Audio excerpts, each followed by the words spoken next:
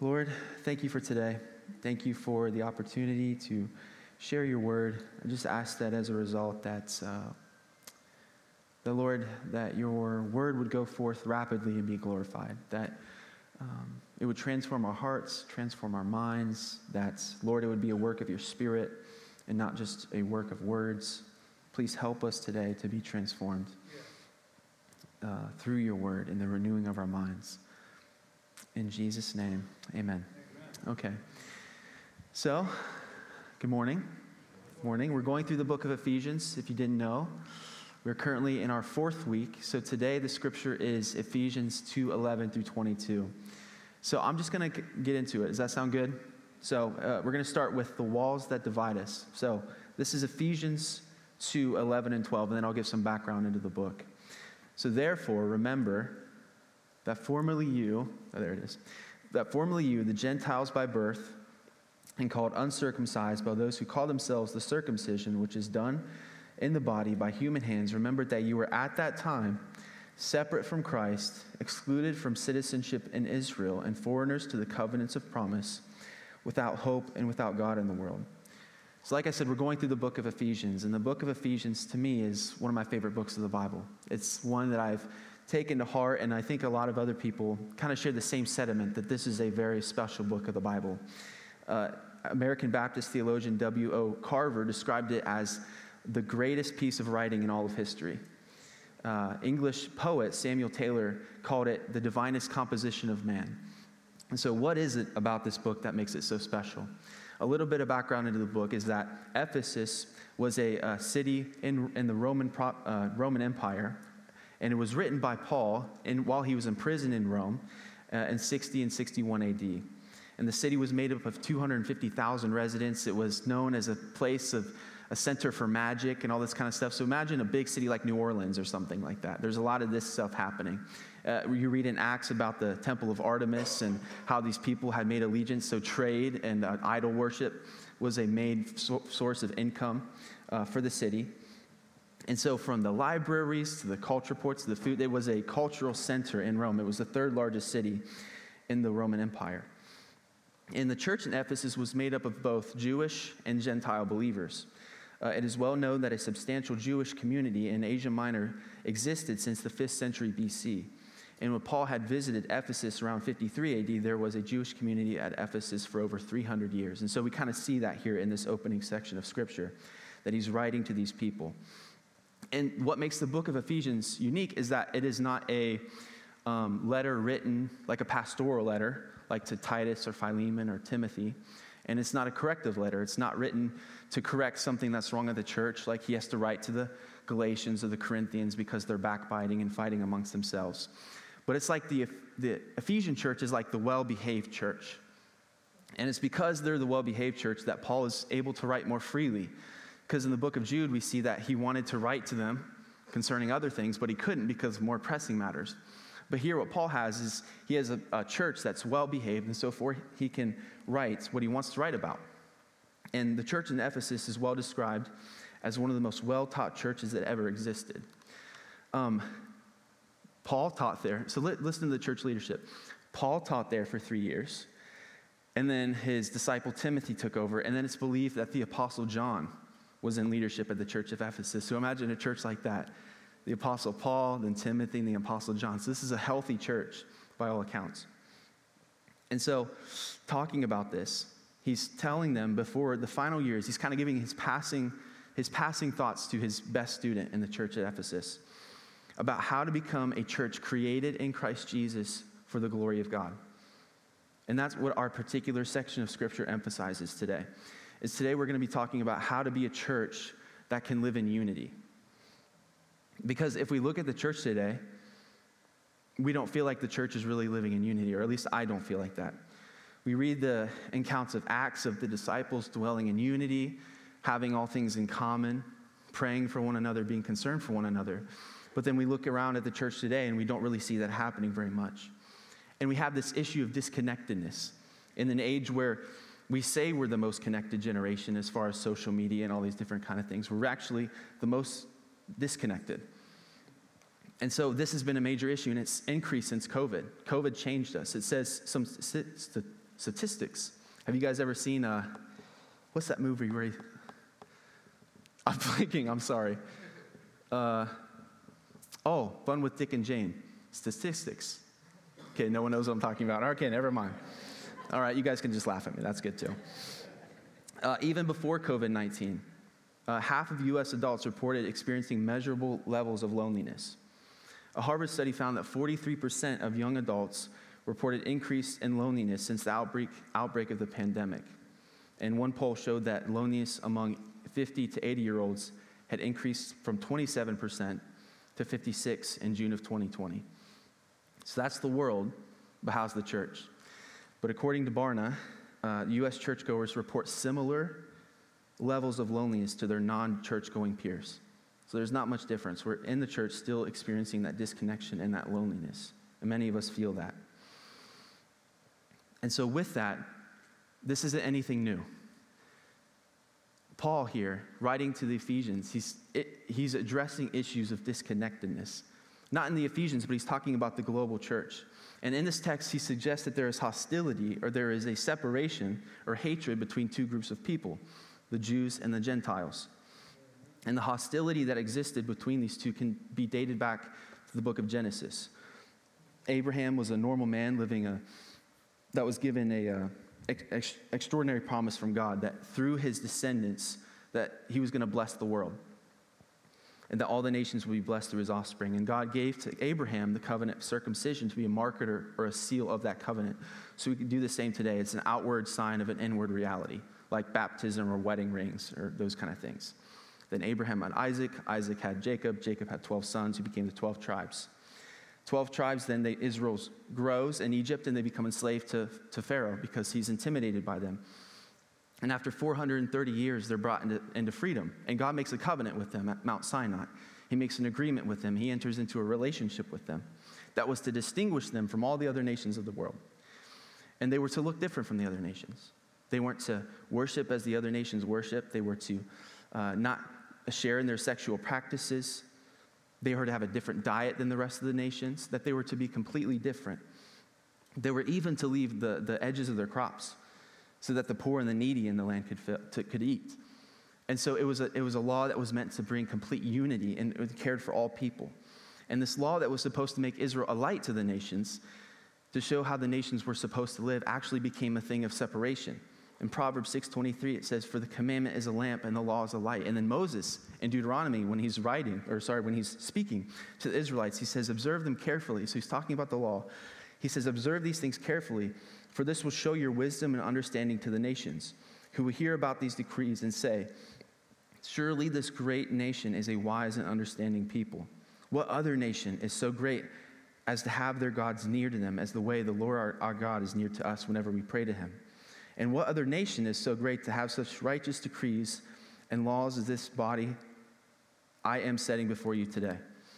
And so in the same way that if a father treats one child better, that child becomes prideful and the other becomes jealous.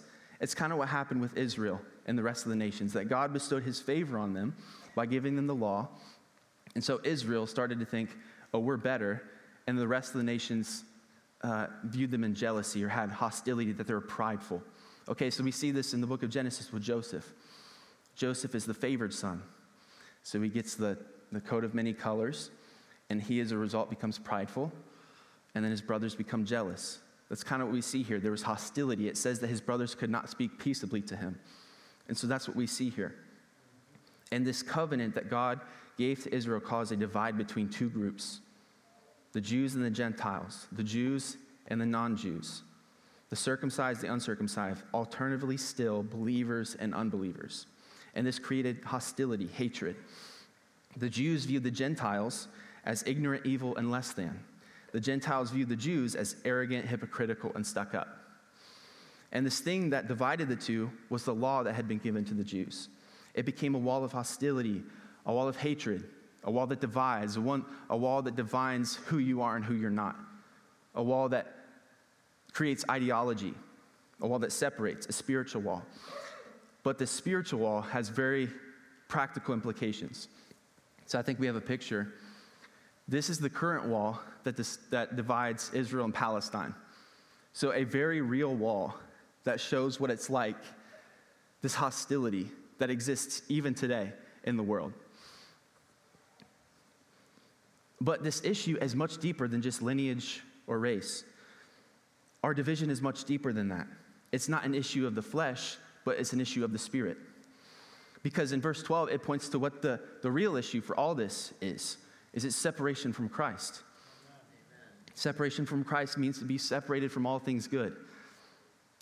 In fact, hell is just a separation from the presence of God. It's a separation from all things good. So we know what it's like, that there's just some things that are supposed to be together. Like peanut butter and jelly, right? Or Michigan and losing. They're just supposed to be together. So I'm just salty. I am. Maybe that's a wall that can't be healed, is the Michigan-Ohio State. No, I need to repent. No. But there's just some things that are supposed to be together. But our hearts, when we watch a movie or something and we see a child separated from its mother, our hearts wrench because we know that something wrong is happening. Or we're watching a movie and the team that's supposed to be together just isn't getting it. And we know that something wrong is happening. But even more saddening than any of those things is our separation from Christ.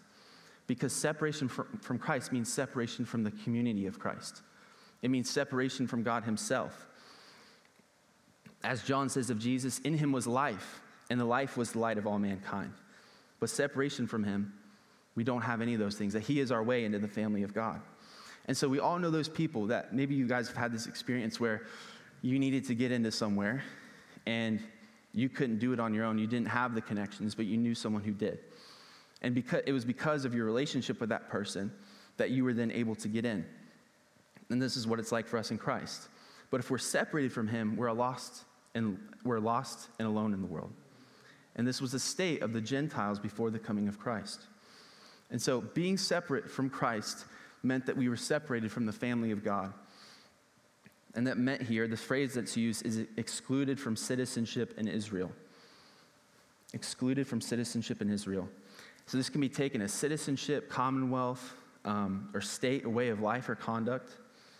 As those separate from Christ, were separated from the family of God, which was the Jews. We didn't have the privileges that came with being in the family of God. We had no identity that tied us together as a people. And the Ephesians could relate well to this concept, this audience that Paul is writing to, because they knew what it was like to live in the province of Rome, or the state of Rome, without being citizens of Rome with its accompanying privileges. So they knew well what was going on. And being without citizenship can be scary. 3 years ago this time, I went on a mission trip to Mexico. And I think we were on our way back, and so we're driving up through Mexico, and we come to some kind of checkpoint, and there's guards there with machine guns and all this kind of stuff, so you're naturally just nervous.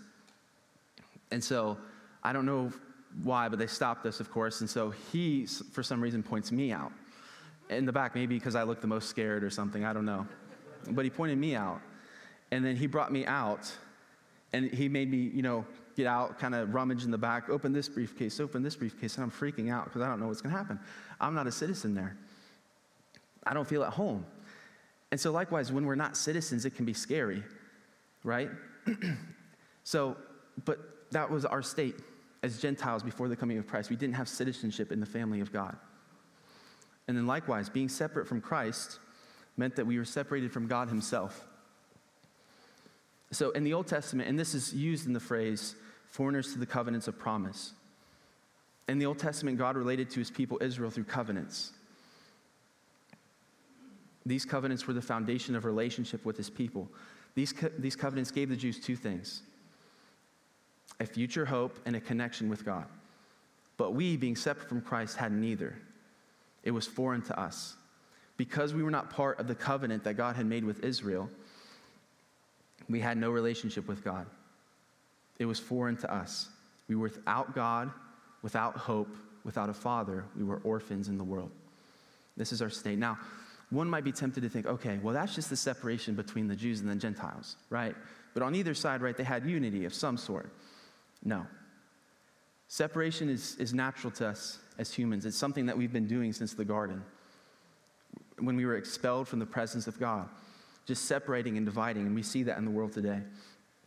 We are in the business of building walls between each other. And there was the main wall that separated the Jews and the Gentiles, but on each side of the wall, the Jews and the Gentiles separated themselves. The Jews divided based on doctrine. So they had these different districts or beliefs in Judaism. There was the Pharisees, the Sadducees, the Essenes, the Zealots, the Herodians, the Samaritans, and even the followers of John the Baptist. And we do the same today. Currently, we have 45,000 Christian denominations worldwide, splitting off doctrine, dividing ourselves. We divide on simple things such as speaking in tongues or head coverings. And the Pharisees and the Sadducees in the Bible, they divided simply on the resurrection, if they believed in it. So that's the Jews. But likewise, the Gentiles divide based on affluence. The Greeks divide based on, were divided by the Greeks and the barbarians. So this is the civilized and the rednecks, the elites and the common folk, the Democrats and the Republicans. And so we do the same today. With this being an election year, there will be times when people try to separate us.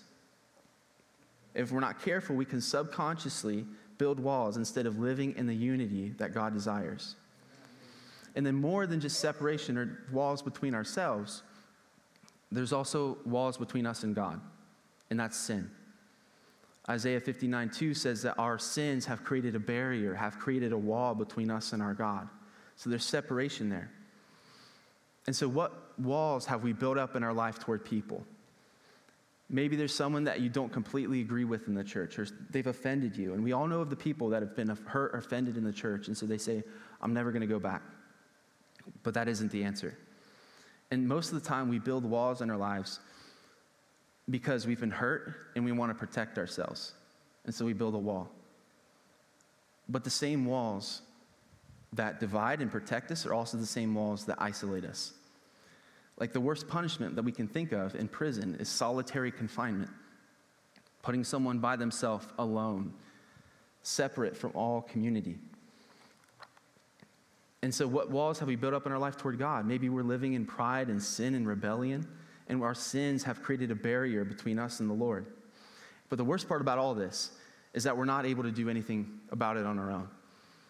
So imagine, just to get a picture of this or what this might feel like, imagine that you were tasked with taking down the Great Wall of China. Okay, and you stand at the base of it, and then you push, you rub your hands against the bricks and stone that have existed for thousands of years, and then you look up at this wall, and with just you, so you push in your own strength, and of course it doesn't move. Then you get a little bit tired, and you walk down a little bit, you try to push another place, and then you realize it's impossible. You're never going to be able to do it. Likewise, the walls that had to be separated between us and each other and God could never be separated by what we could do. It was only a work that Jesus could do. We needed someone stronger, holier, and better than us. And this is where Jesus comes in. Okay, so Jesus reconciles us to himself, continuing in verse 13. But now, in Christ Jesus, you who once were far away have been brought near by the blood of Christ. So Jesus came, and that we could not ascend into heaven, but he descended to us to reconcile all things to himself through his blood. It says here that we're brought near by the blood of Christ. And so the Leviticus tells us that the blood is representative of life. In the Old Covenant, the blood of bulls and goats was given, but it couldn't make anyone perfect. It was impossible, as Hebrews says, for the blood of bulls and goats to take away sin. And the shedding of blood is needed for the forgiveness of sins.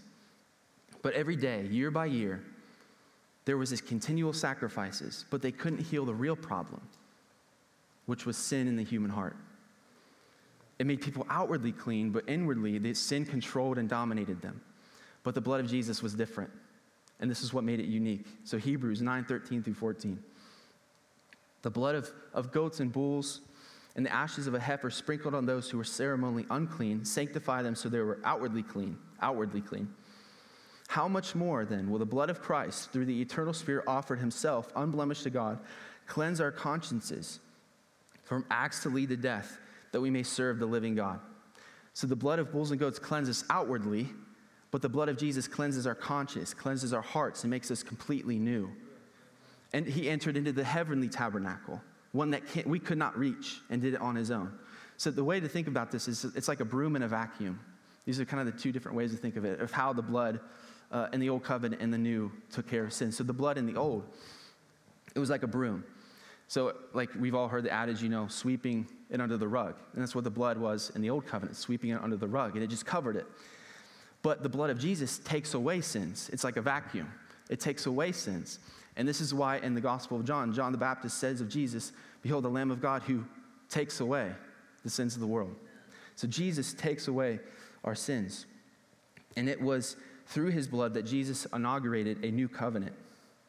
Matthew 26:28. "This is my blood of the covenant, which is poured out for the forgiveness of sins." So instead of being excluded from citizenship and strangers to the covenants of promise, Jesus came and made a new covenant through his blood. We no longer have to be Jewish in order to be part of the family of God. Jesus made a new way, a living way.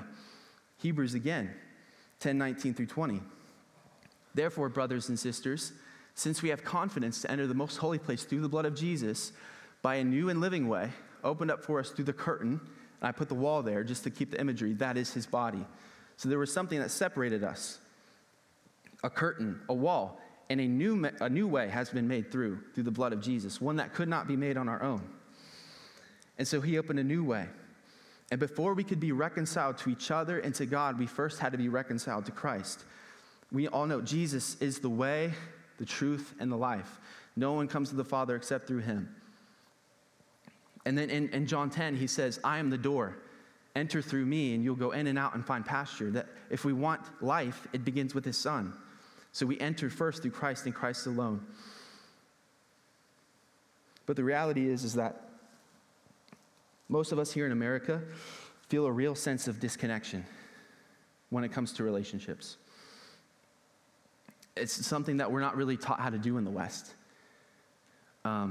Research suggests that you should have 3 to 5 people who know you really well, know everything about you. So I'm not able to give 5 steps to have deeper relationships. But what I can say from this text, what is made known to us, is that if we want deeper relationships, it begins with a deeper commitment to Christ. If we want deeper, more meaningful relationships, it first begins. We have to enter through Christ and have a deeper connection and relationship with him. That's where it begins. And so the scripture that kind of ties this whole thing together is 1 John 1:7. I'm not sure if I have it up here. Oh, I do. Okay, good. "But if we walk in the light, as he is in the light, we have fellowship with one another, and the blood of Jesus, his Son, cleanses us from all sin." That through the blood of Jesus, there is this communion, this relationship that happens, but we enter through him. It begins with him. And through commitment to him, a new and living way is made open. All the connections that we needed to have is made because of him who has all the connections. We have to begin with him who is the beginning. So continuing, Jesus first reconciles us to himself, and then secondly, Jesus reconciles us to each other. So continuing in Ephesians, "For he himself is our peace, who made the 2 groups into one, and has destroyed the barrier, the dividing wall of hostility, by setting aside in his flesh the law with its commandments and regulations. His purpose was to create in himself one new humanity out of the 2, thus making peace."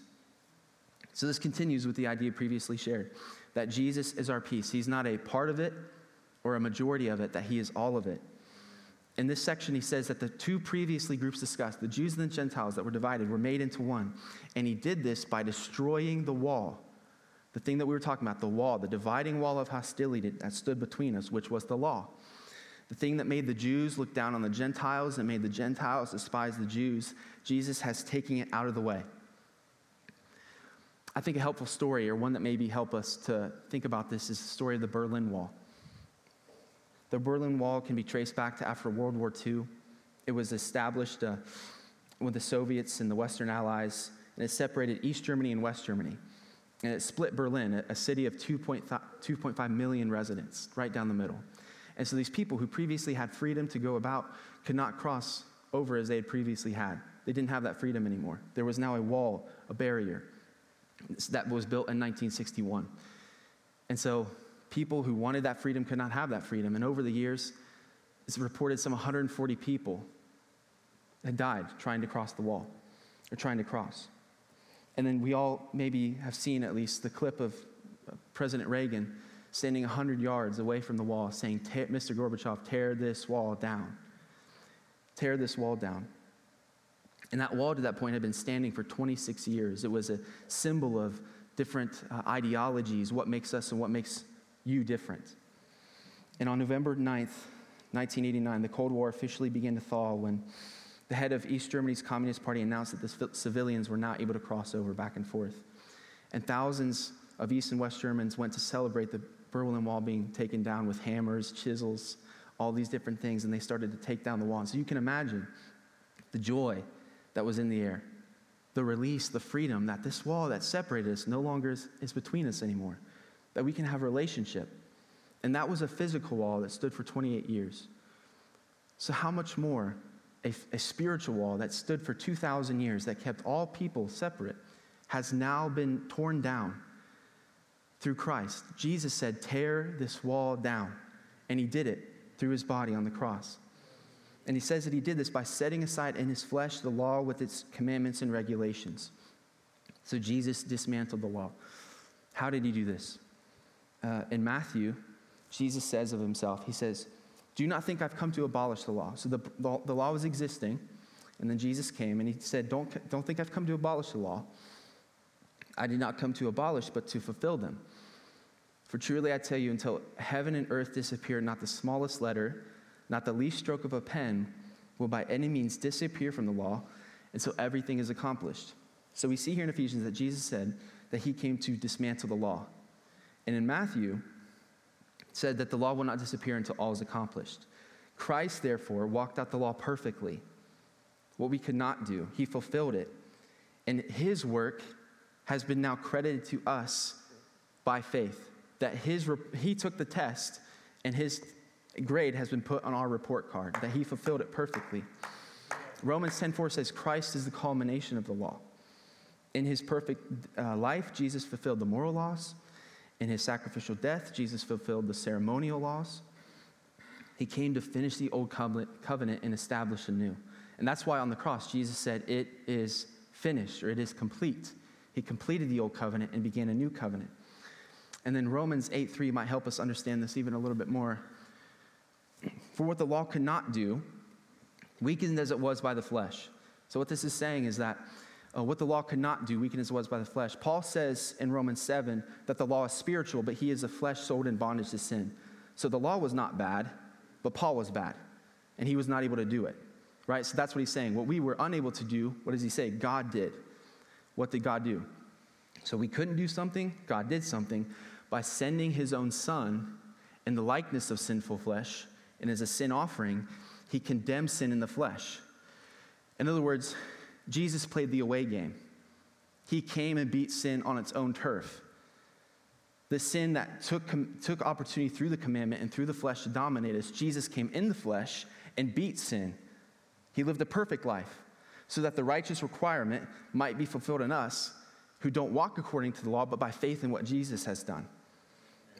Jesus fulfilled it. He is the end of the law for righteousness to everyone who believes. And why did he do this?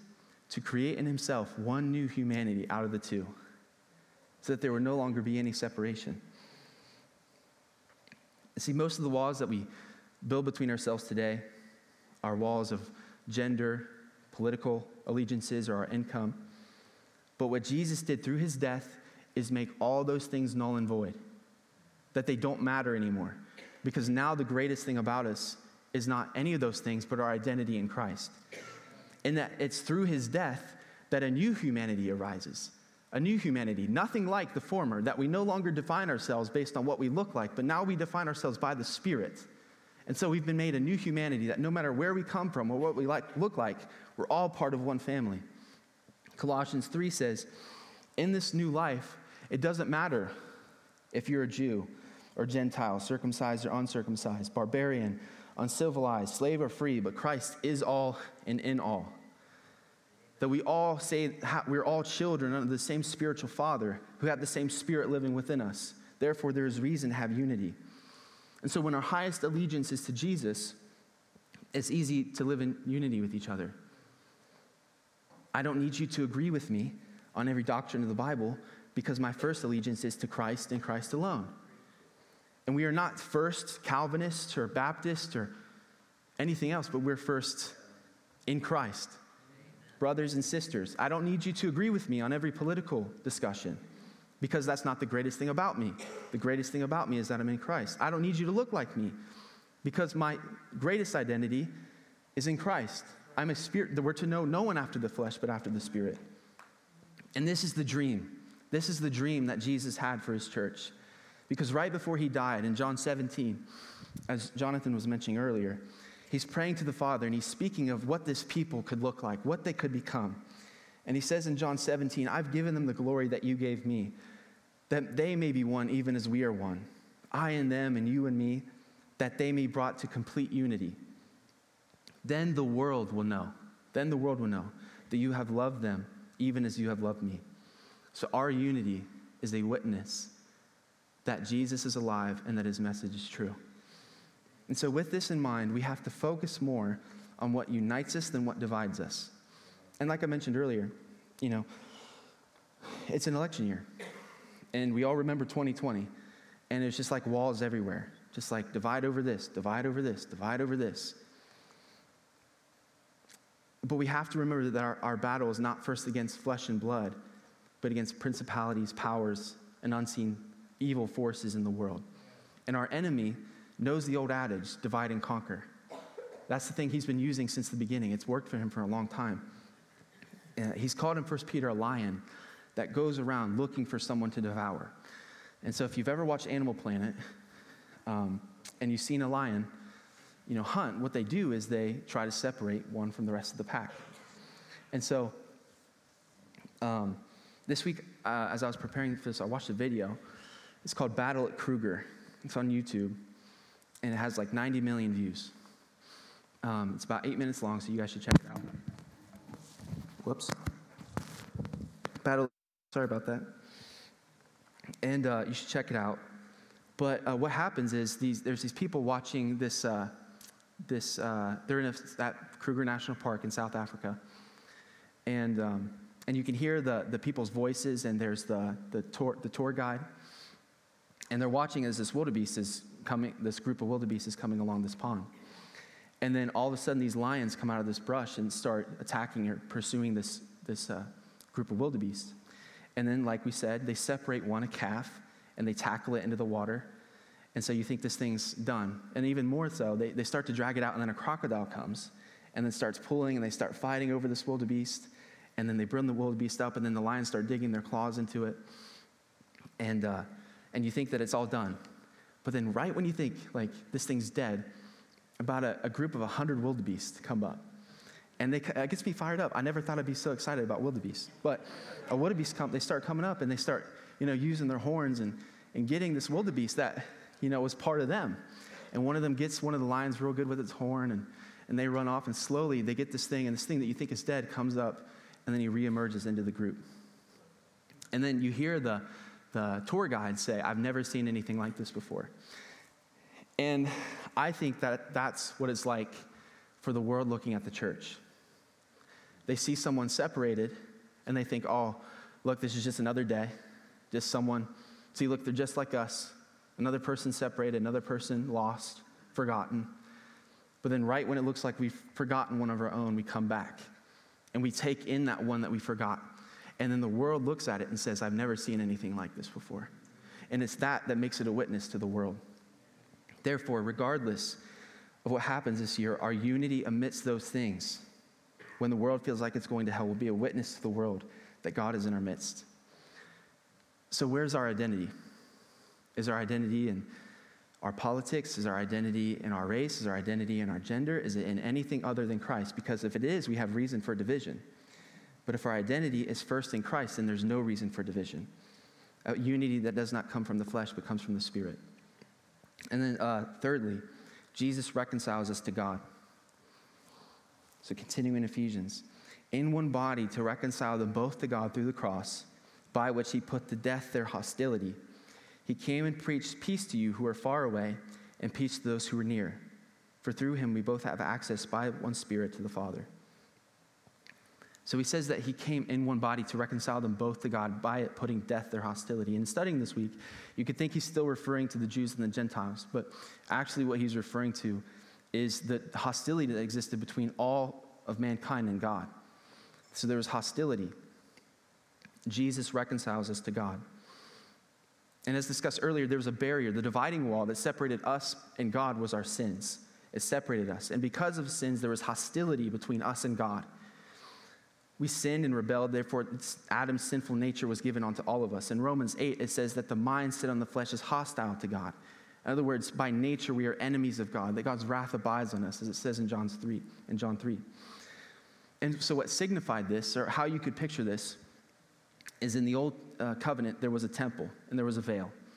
And the veil it separated the outer court where the people dwelled and the inner court where God dwelled in the Holy of Holies. And this was 60 feet tall and 4 inches thick. So imagine like 2 phone books. You know, this curtain's really thick, really tall, really heavy. And every time you were to see it, that would be a stern reminder that God dwells in there and you dwell out here. That you don't cross over there and God doesn't cross over here. That there was a reason for separation, and that separation was because of sins. But Jesus, when he died, in 3 of the 4 Gospels, it says that when he died and cried out, "It is finished," that veil of the temple was torn in 2. From top to bottom, signifying that it was not something that we did, but it was something God did by his Spirit. In Romans chapter 5, it says, "Since then, now we've been justified by his blood, how much more shall we be saved from God's wrath through him? For if while we were God's enemies, we were reconciled to him through the death of his Son, how much more, having been reconciled, shall we be saved through his life? Not only this, but we also boast in God through our Lord Jesus Christ, through whom we have now received the reconciliation." And he came and he preached peace to those who were far off and peace to those who were near. And what he's talking about here is peace for the Jews and the Gentiles, the rebellious and the religious, all people, that this is the message. Romans 5:1 says that therefore, having been justified by faith, we have peace with God through our Lord Jesus Christ. And peace is the basis for all genuine connection. Because if you don't think that you have peace, then what you'll try to have peace with in your relationship is performance. And then you're going to act like something you're not. And so to have genuine connection, you have to build on the foundation of peace. So if we're going to have a relationship with God where we feel like we can just be ourselves and just connect with him, it begins with understanding that we have peace with him. That he's forgiven us. And there's nothing that separates from him. He doesn't need our performance. That he's looking on the performance of Christ.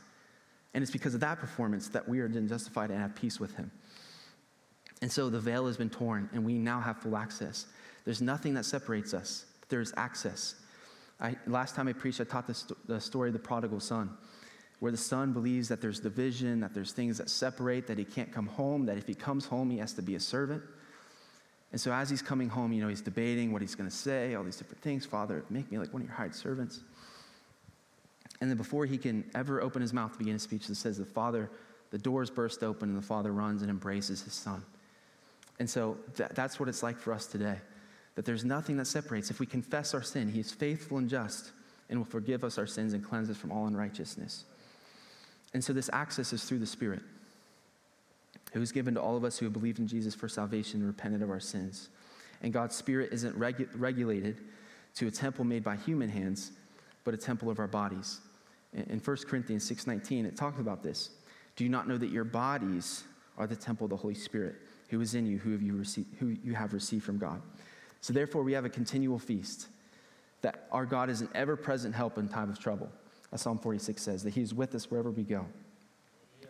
So if you're living far from God or feel like there's connection or separation because of sin, you're welcome home. There's nothing that separates you. And like I said, if we confess our sin, he is faithful and just and will forgive us our sins and cleanse us from all unrighteousness, that wall no longer stands unless we build it. And so the question remains, so that's our old identity. That's who we used to be, right? Then God is making us into this new people. But if God's making us into this new people, who are we ultimately becoming, right? In the beginning, he said, you're separate from Christ. You're all these things, excluded from commonwealth, strangers to the covenants of promise. And if that's who we are, and we've seen what Jesus has done, who are we now? Who are we becoming as a people? And that's where he finishes in Ephesians 2:19 through 22. "Consequently then, you were no longer strangers or foreigners, but fellow citizens with God's people and members of his household, built on the foundation of the apostles and prophets, with Christ Jesus himself being the chief cornerstone, in whom the whole building is joined together and rises to become a holy temple in the Lord. In him you two are being built together to become a dwelling of God, which God lives by his Spirit. And so if you remember, at the beginning of this section of Scripture, we're told that we're excluded from citizenship in Israel, that we're strangers to the covenants of promise. But now here, we've been given a new identity. And what he says in two phrases, he says, you're now fellow citizens and you're members of his household.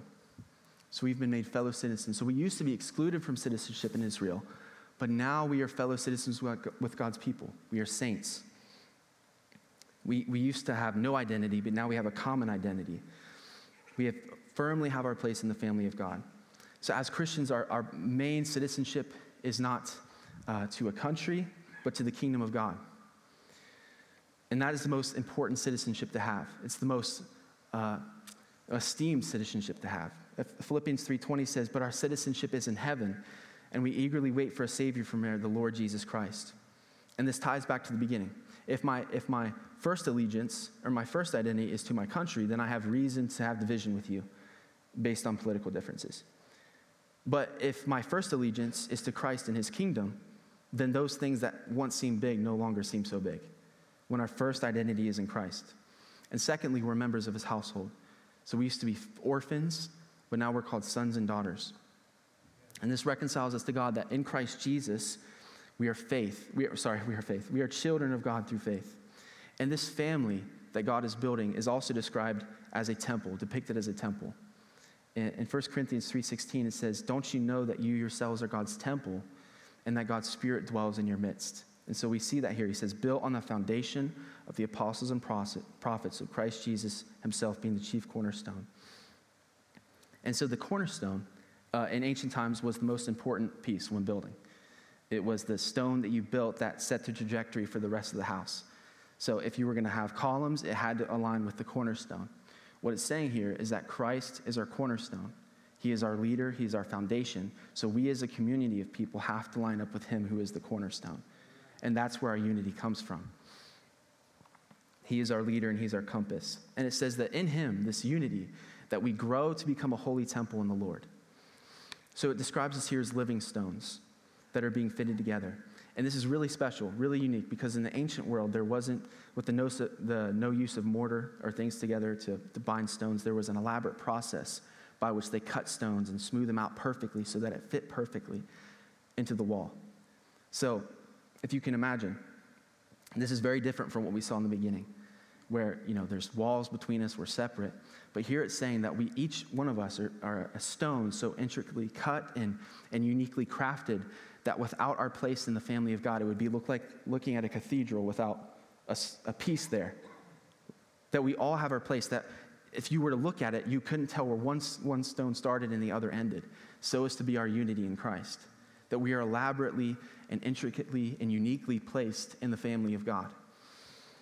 And so Ephesians 2:10 says that we are his craftsmanship, created in Christ Jesus, that we all have our place in the family of God. And it says that as we are united, as we stay together, that we grow to become a holy temple in the Lord. And later in Ephesians, he describes us as a body that when joined and held together by every supporting ligament grows and builds itself up in love as each part does its work. And it's as we are united and as we grow that we become a holy temple in the Lord. In other words, we grow together. So growth is not something that happens separate from the family of God. It's something that happens when we rub shoulders together, when we have relationships with each other. In fact, I was watching an interview this week, and this guy was talking about the three things that transform, that were known to transform us. And one was contemplative prayer. The second was deep relationships. And the third was suffering. And we know for certain that those three things transform people. And so if we want to be transformed, it begins with having deep, meaningful relationships with other people. Proverbs 27:17, as iron sharpens iron, so one person sharpens another. So it's as we rub shoulders together that we're transformed and challenged and therefore grow. So if you're not seeing much growth in your Christian life or you're not feeling connected, do you have people in your life that you can contact for prayer or encouragement? Are you part of a small group of people that know you really well? Because it's in that place that you're transformed into Christ's way. And you each have something very unique that only you can contribute to the family of God. And with you, we are stronger, but without you, we are weaker. And it's in him that this whole building is growing to become a holy temple, that we are meant or being built into a habitation of God by his Spirit. And as we saw in 1 Corinthians 3:16, that we are a temple of the Lord. And it's his presence among us, we as a people, that distinguishes us and makes us different from the rest of the world. Moses, when talking to the Lord about the presence of the Lord, he said that, Lord, what distinguishes us from the rest of the people unless your presence goes with us? Likewise, it is for us. So the imagery used here is that there's no longer any wall separating us, but we have become one. There's no longer walls between us and God or us and each other. All those walls have been separated, and we've now become united in Christ. We have a relationship with it. All things have been reconciled by Christ. And so as we think of an application or what to leave here with, a couple things, two things rather, is we have to let down our walls and let people in. We have to let down our walls and let people in. So we cannot, by nature, we cannot be connected to people that we are not vulnerable with. So, because if someone loves us or does something good for us, we're just going to say, oh, they love the false self that I'm giving them. If they really knew who I was, right? So that's why we have to let our walls down and be vulnerable with each other and connect with one another if we're going to be really united and have these deep, unifying relationships that God desires. I remember when I went to ministry school, it was the first week of school, so a ton of people from all over the world, nobody knows each other. And we're in our first week, we go to retreat in Northern California, into the mountains, and we're in this tent, and it's between like breakfast and lunch, so we have some free time during the day.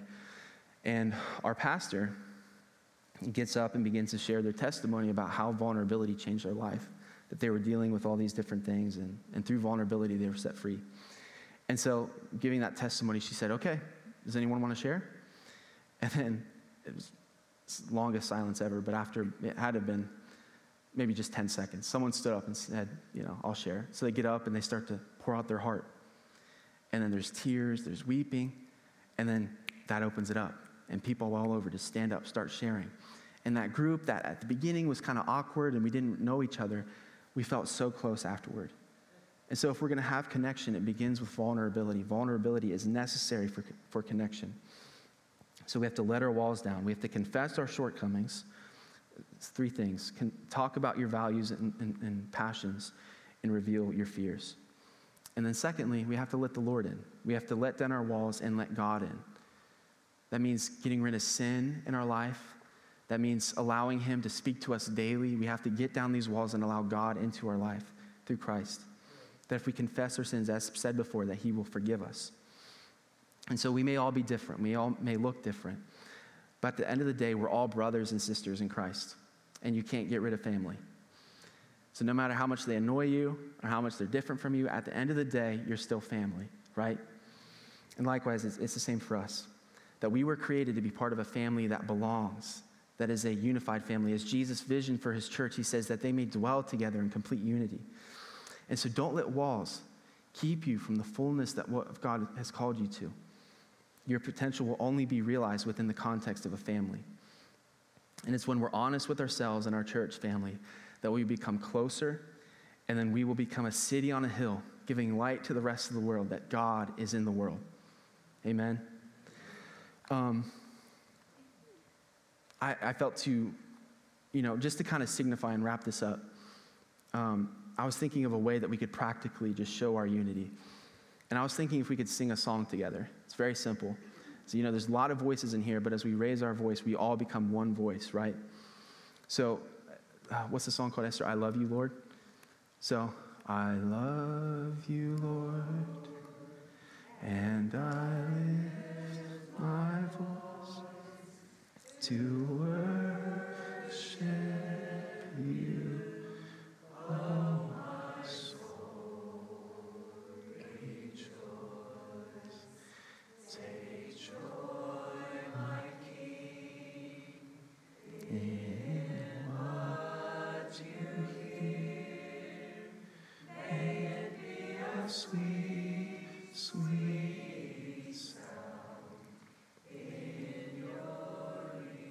Jesus. One more time. Love you, Lord, and I lift my voice to worship you, oh my soul, rejoice, take joy, my King, in what you hear, may it be a sweet, sweet sound in your ear. Thank you, Lord. Lord, we pray that you would help us to dwell together in unity. Help us, Lord, to let our walls down between ourselves and you, that we would receive your Son, receive life that's available in your community as being part of you, Lord. Lord Jesus, thank you that there is life, as Jonathan shared, that in you is life, and the life is the light of all mankind. And thank you, Lord, that it is as simple as trusting in you today. Help us, Lord. Help us to live in unity. We thank you for it. Holy Spirit, only you are called the Spirit of unity. So, Lord, we ask for that in Jesus' name, for your Spirit to dwell among us, to bring unity among us. We thank you for it. In Jesus' name, amen.